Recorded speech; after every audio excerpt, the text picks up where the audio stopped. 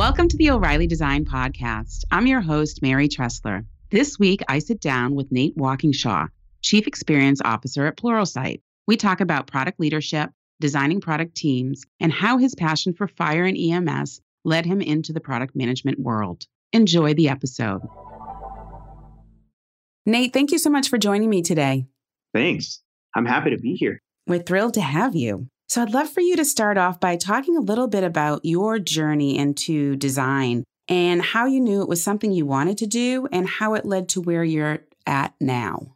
Yeah, it's an interesting journey, mostly because you wouldn't know where I was actually coming from. But I actually started out as an emergency medical technician for the fire and EMS field. So I design wasn't in my purview, product management, user experience design, engineering.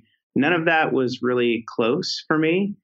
Everything in my world, came out of the fire and EMS industry. And really, if you step back from that, the thing that got me really interested in product management and in user experience design was kind of honing this life skill or this craft of empathy from the fire and EMS space. So kind of the shorter version of this is that I invented, a track device that mounted to the bottom of my ambulance cot, so I didn't have to carry patients down flights of stairs.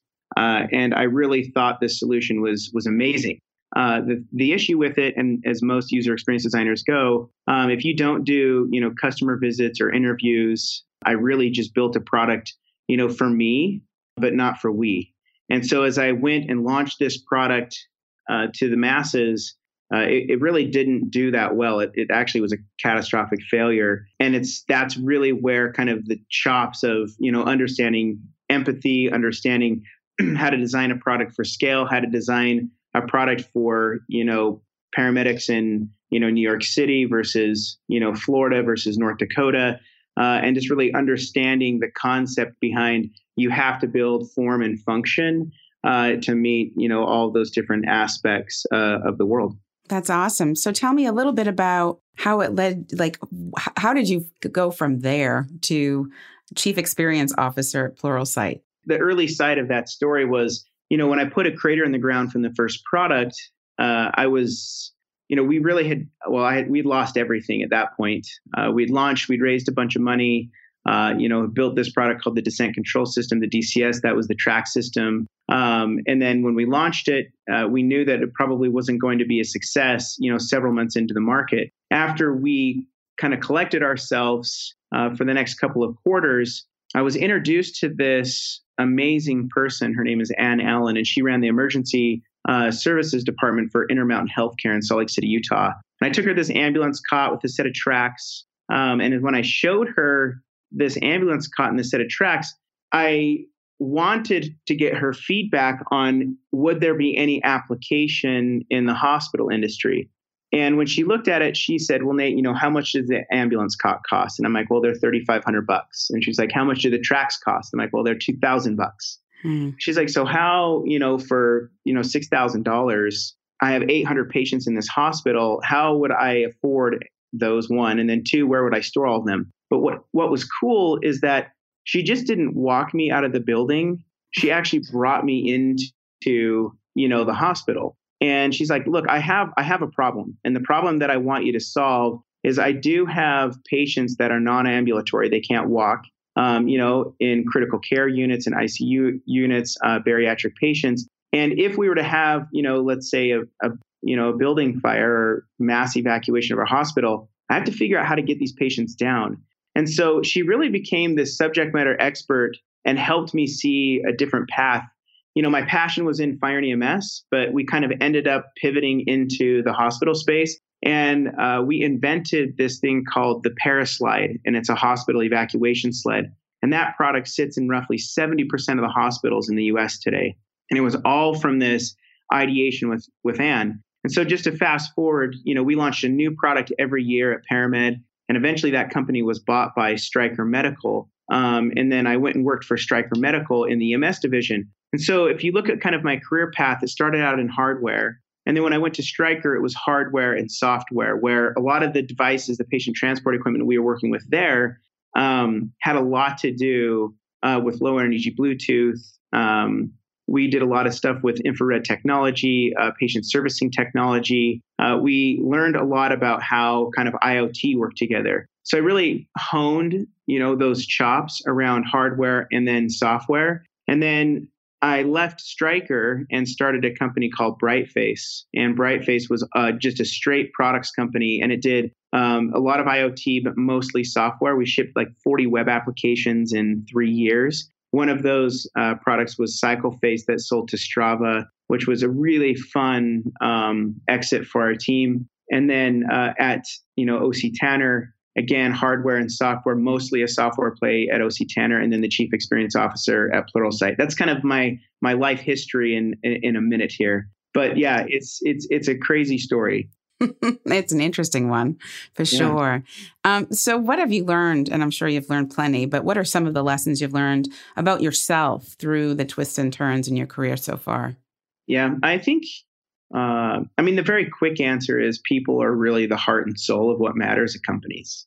That's the biggest takeaway. After growing a company, selling it, growing a company and selling it, the backbone of really, really great companies are great people. That's the first thing that I'd probably say. I think from a personal perspective, for those of, obviously the audience doesn't know this, but I'm married, but I have 4 boys. And so, balancing work and life, in the early startup days, that was near impossible. Sarah basically was was a single mother, for all those years, for 5 years at Paramed, and then for the 2 years at Stryker. So for the better part of 7 years, she was kind of raising 4 sons by herself.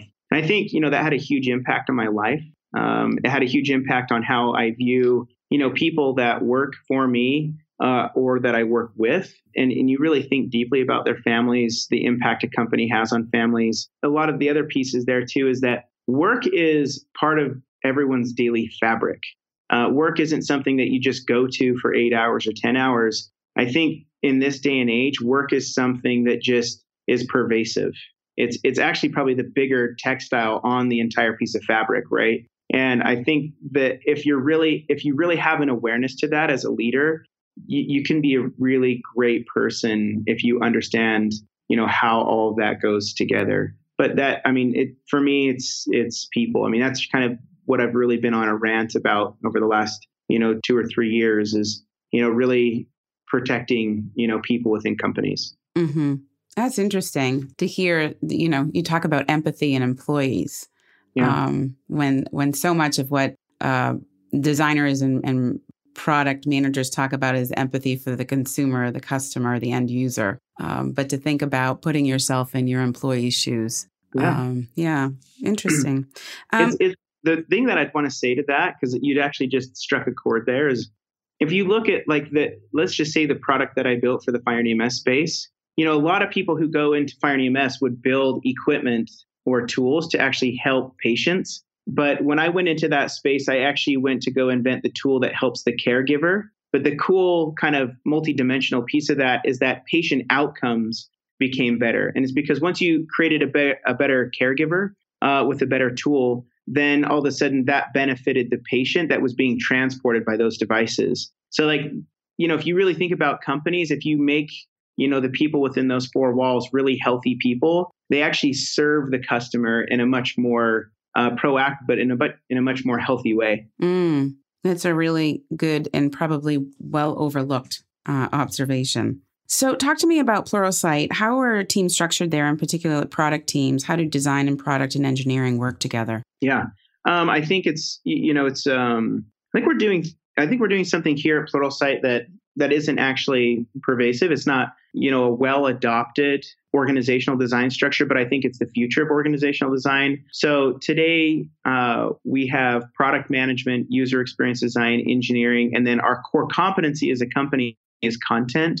We're the world's largest developer IT ops and creative training library in the world. We're really disrupting ILT. And so if you kind of look at the goal or the success for the company, moving forward, is that we care deeply about unlocking learning for our individual learners. We also have, we're a B2B and a B2C place. So we have individual learners on our business to consumer platform. And then, we have the enterprise, small and emerging and commercial accounts. And the way that we kind of organized ourselves, one is we had a really clear vision for the company.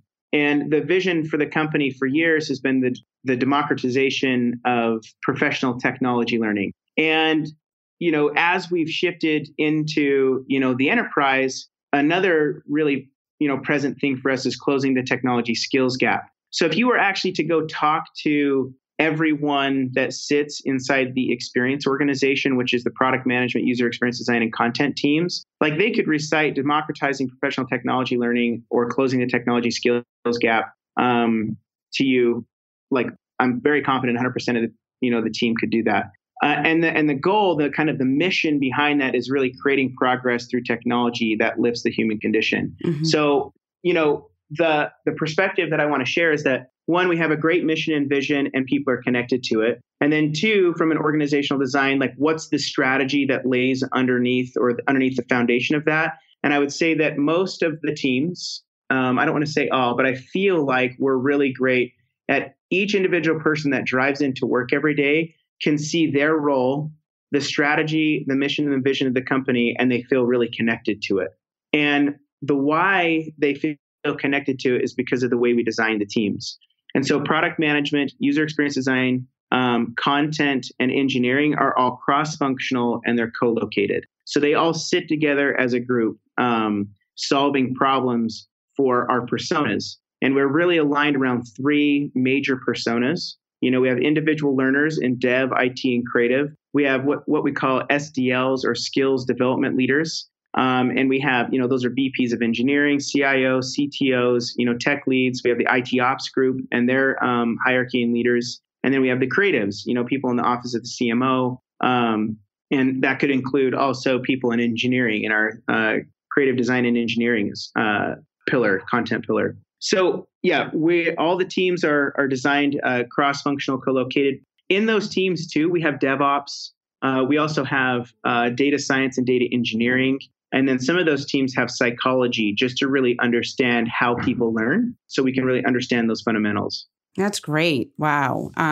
Interesting in terms of the dynamics. I'm curious, is there, a general ratio of product managers to UX designers to engineers or? Yeah, that's a great question. So product management and user experience design, like we call them couples. So for every team, I guess the more context we could give is the 13 cross-functional co-located teams that we have, they're designed all around experiences. So, for those of you who don't know who Pluralsite is, we have different affordances within the application. And one of those things is skill paths or adaptive skill tests or watching courses or live mentoring. And so those teams are organized around those experiences. And so most of our development teams are, a product management and user experience designer, at least 4 to 8 developers, a DevOps individual, a data science, and a data engineer will all be included in that mix to deliver an end-to-end experience across those personas.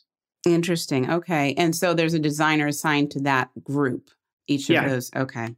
Yeah, to every single product experience that we're delivering on for a persona. So, there'll be another team broken out on assessments, our adaptive skill test engine. And we've organized those teams all around those adaptive skill test engines. Excellent. Okay. So you must have people in your team there that are looking to take on more of a leadership role. And so my next question to you is, what advice do you have for folks that are listening that are either in design or in product who want to take on more of a leadership role? Well, that's a great question. I could give there's 2 different paths that I think about, at least. The 2 different paths are kind of hard skills and soft skills. From a soft skills perspective, don't be a jerk.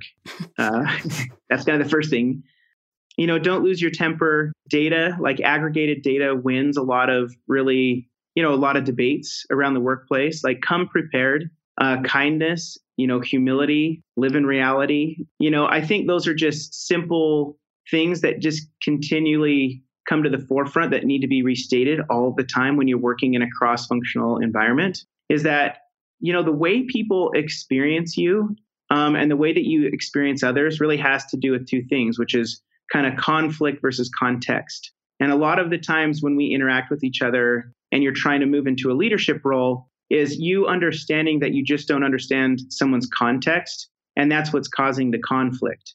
And I think great leaders have an ability to kind of back away, kind of look at how you work on the business instead of in it, and then really find a way to collaborate with others to, come up with the best outcome for the company, the users, the customers, and everyone that's, working together. So, from a soft skills perspective, I would say we spend, well, at least I do, our teams do, my leaders do, we spend a lot of time around the soft skills. And it's because it's the nature of, product development work and design work and engineering work, is that all of that requires those teams to be cross-functional. Like, we can't ship an experience without all of those teams working in concert together. And so we spend a lot of cycles investing in people, investing in, the culture, investing in the soft skills of individuals. From a hard skills perspective, it kind of comes down to you need to have the hard skills in product management and design kind of out of the box. Else it's a pretty challenging environment. We also love to take, individuals that might not be as senior in those roles, and we love skilling those people up to be really effective individuals, but we also love giving them opportunities to lead if they seek it. That's excellent.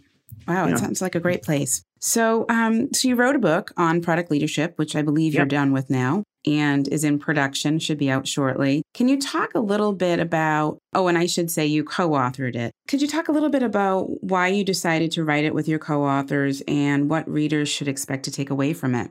Yeah, well, I co-authored with Richard Banfield and Martin Erickson. I mean, they're superpowers. I really love these guys. They're amazing. A lot of people ask all the time, like, what was it like writing a book with two other people? I mean, how did you actually do that? And I'll tell you, one thing that was amazing is that we did not get in each other's way at all. It was really one of the more collaborative things I've actually done in my career. And I think it's cool because we talk a lot about cross-functional behavior, co-location. And if you look within the book, what do we want people to take away? What does success mean? From the book is, we kind of dog-fooded it ourselves, which, one, it was our personal opinion, but two, we went out and kind of did prototype observation on best practices. So, you're going to see 50 plus interviews in there from the best practitioners in the world on how they applied, their form of,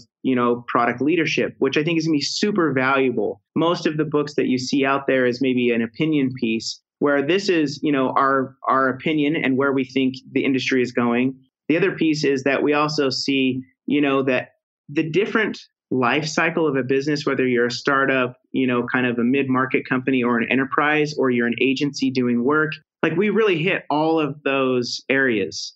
And if you're in design or product management or engineering, like I feel like you're going to have this big toolbox to use at whatever stage of company that you're in. And then as you kind of move throughout your life on different career paths, you can go back to this book multiple times and kind of find out what's occurring in those different stages. And then you get to learn from the best product leaders in the world. I'm really excited about it. Like, it was a really fun book to write.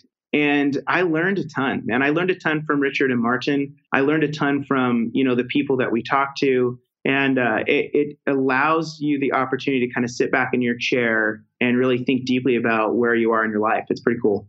Awesome. So, there are a lot of designers that want to move into product management. And I'd love for you to talk a little bit about what advice you might have for them if they're looking to break into the field. Yeah.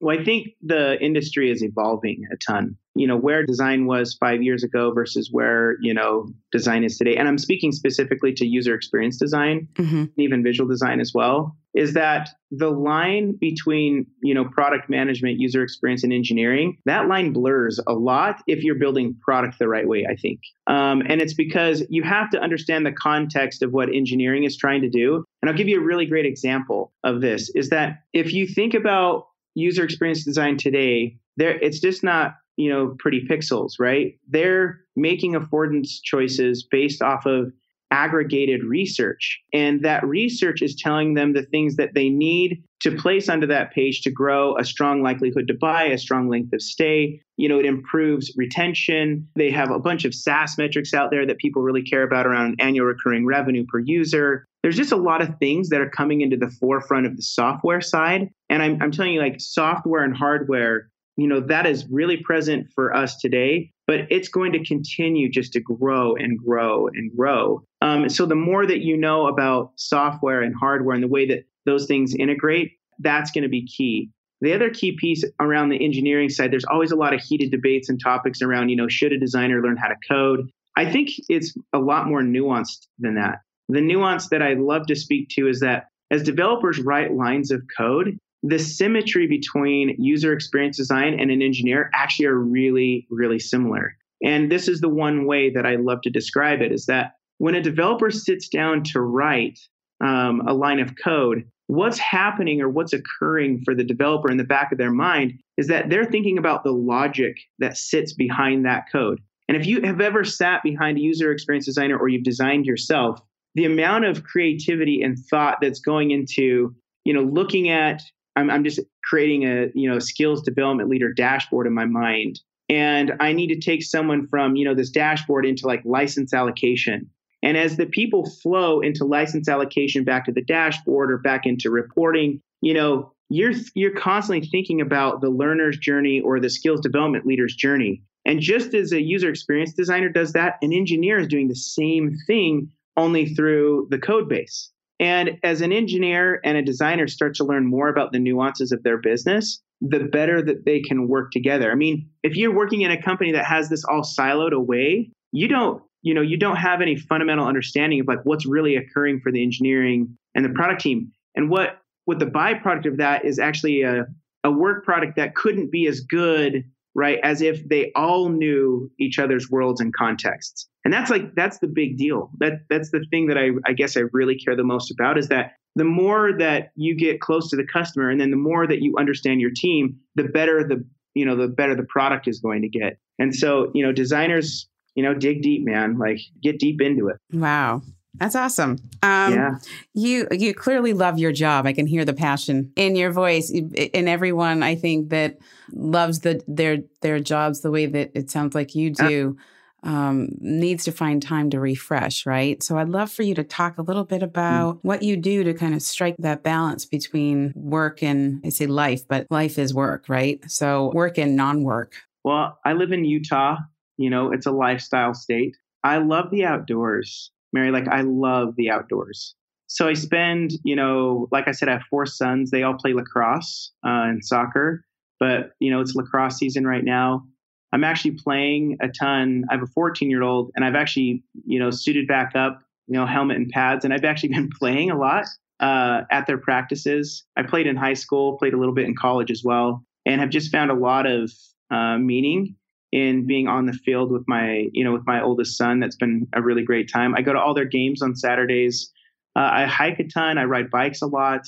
I snowboard a ton. I really love the outdoors. So that's kind of how I get recharged. And the other thing is in the mornings, I used to do this huge thing on Instagram, a pay yourself first campaign. And basically what I would do is for those people that are, can hear my voice, that are in companies that are in growth tech right now, I know what your life's like. It's 12 to 14 hours a day, 6 or 7 days a week. And you've got this constant, nipping at the back of your mind. What am I missing, or what should I be doing right now? And I think the most impactful thing that I've done in my life is I've really got sacred time carved out in the morning for me to, work out or go on a run or go on a bike ride. And I kind of have 55 minutes to 65 minutes that's carved out 6 days a week for whatever I want to do in that time. And, nobody gets to take that away from me. And that's the way that I've really found peace with the pace of growing a growth tech company right now. Excellent. Yeah.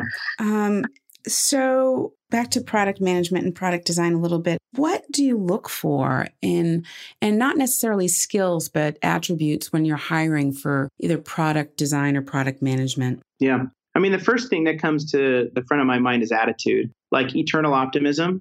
love folks that focus on the A, not the F. Not that the F shouldn't get a lot of attention, but the way that you look at the F to solve problems or complicated problems, you can come at that from a pretty negative perspective or a positive perspective.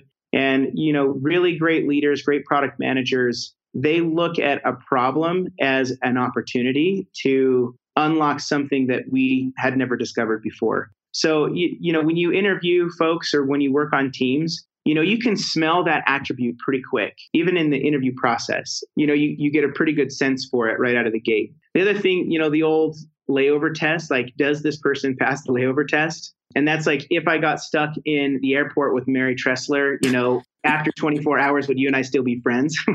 And so that's, the layover test is a big deal. Like, is this someone that I could hang out with, that, I would want to go out to drinks with and socialize with? Would I want to introduce this person to my family? Would I be proud, to work with this person? All of those things really matter. It goes back to the fact, like, I spend more time at work with these people than I do with my family. And so the attitude, eternal optimism, right? Don't be a jerk.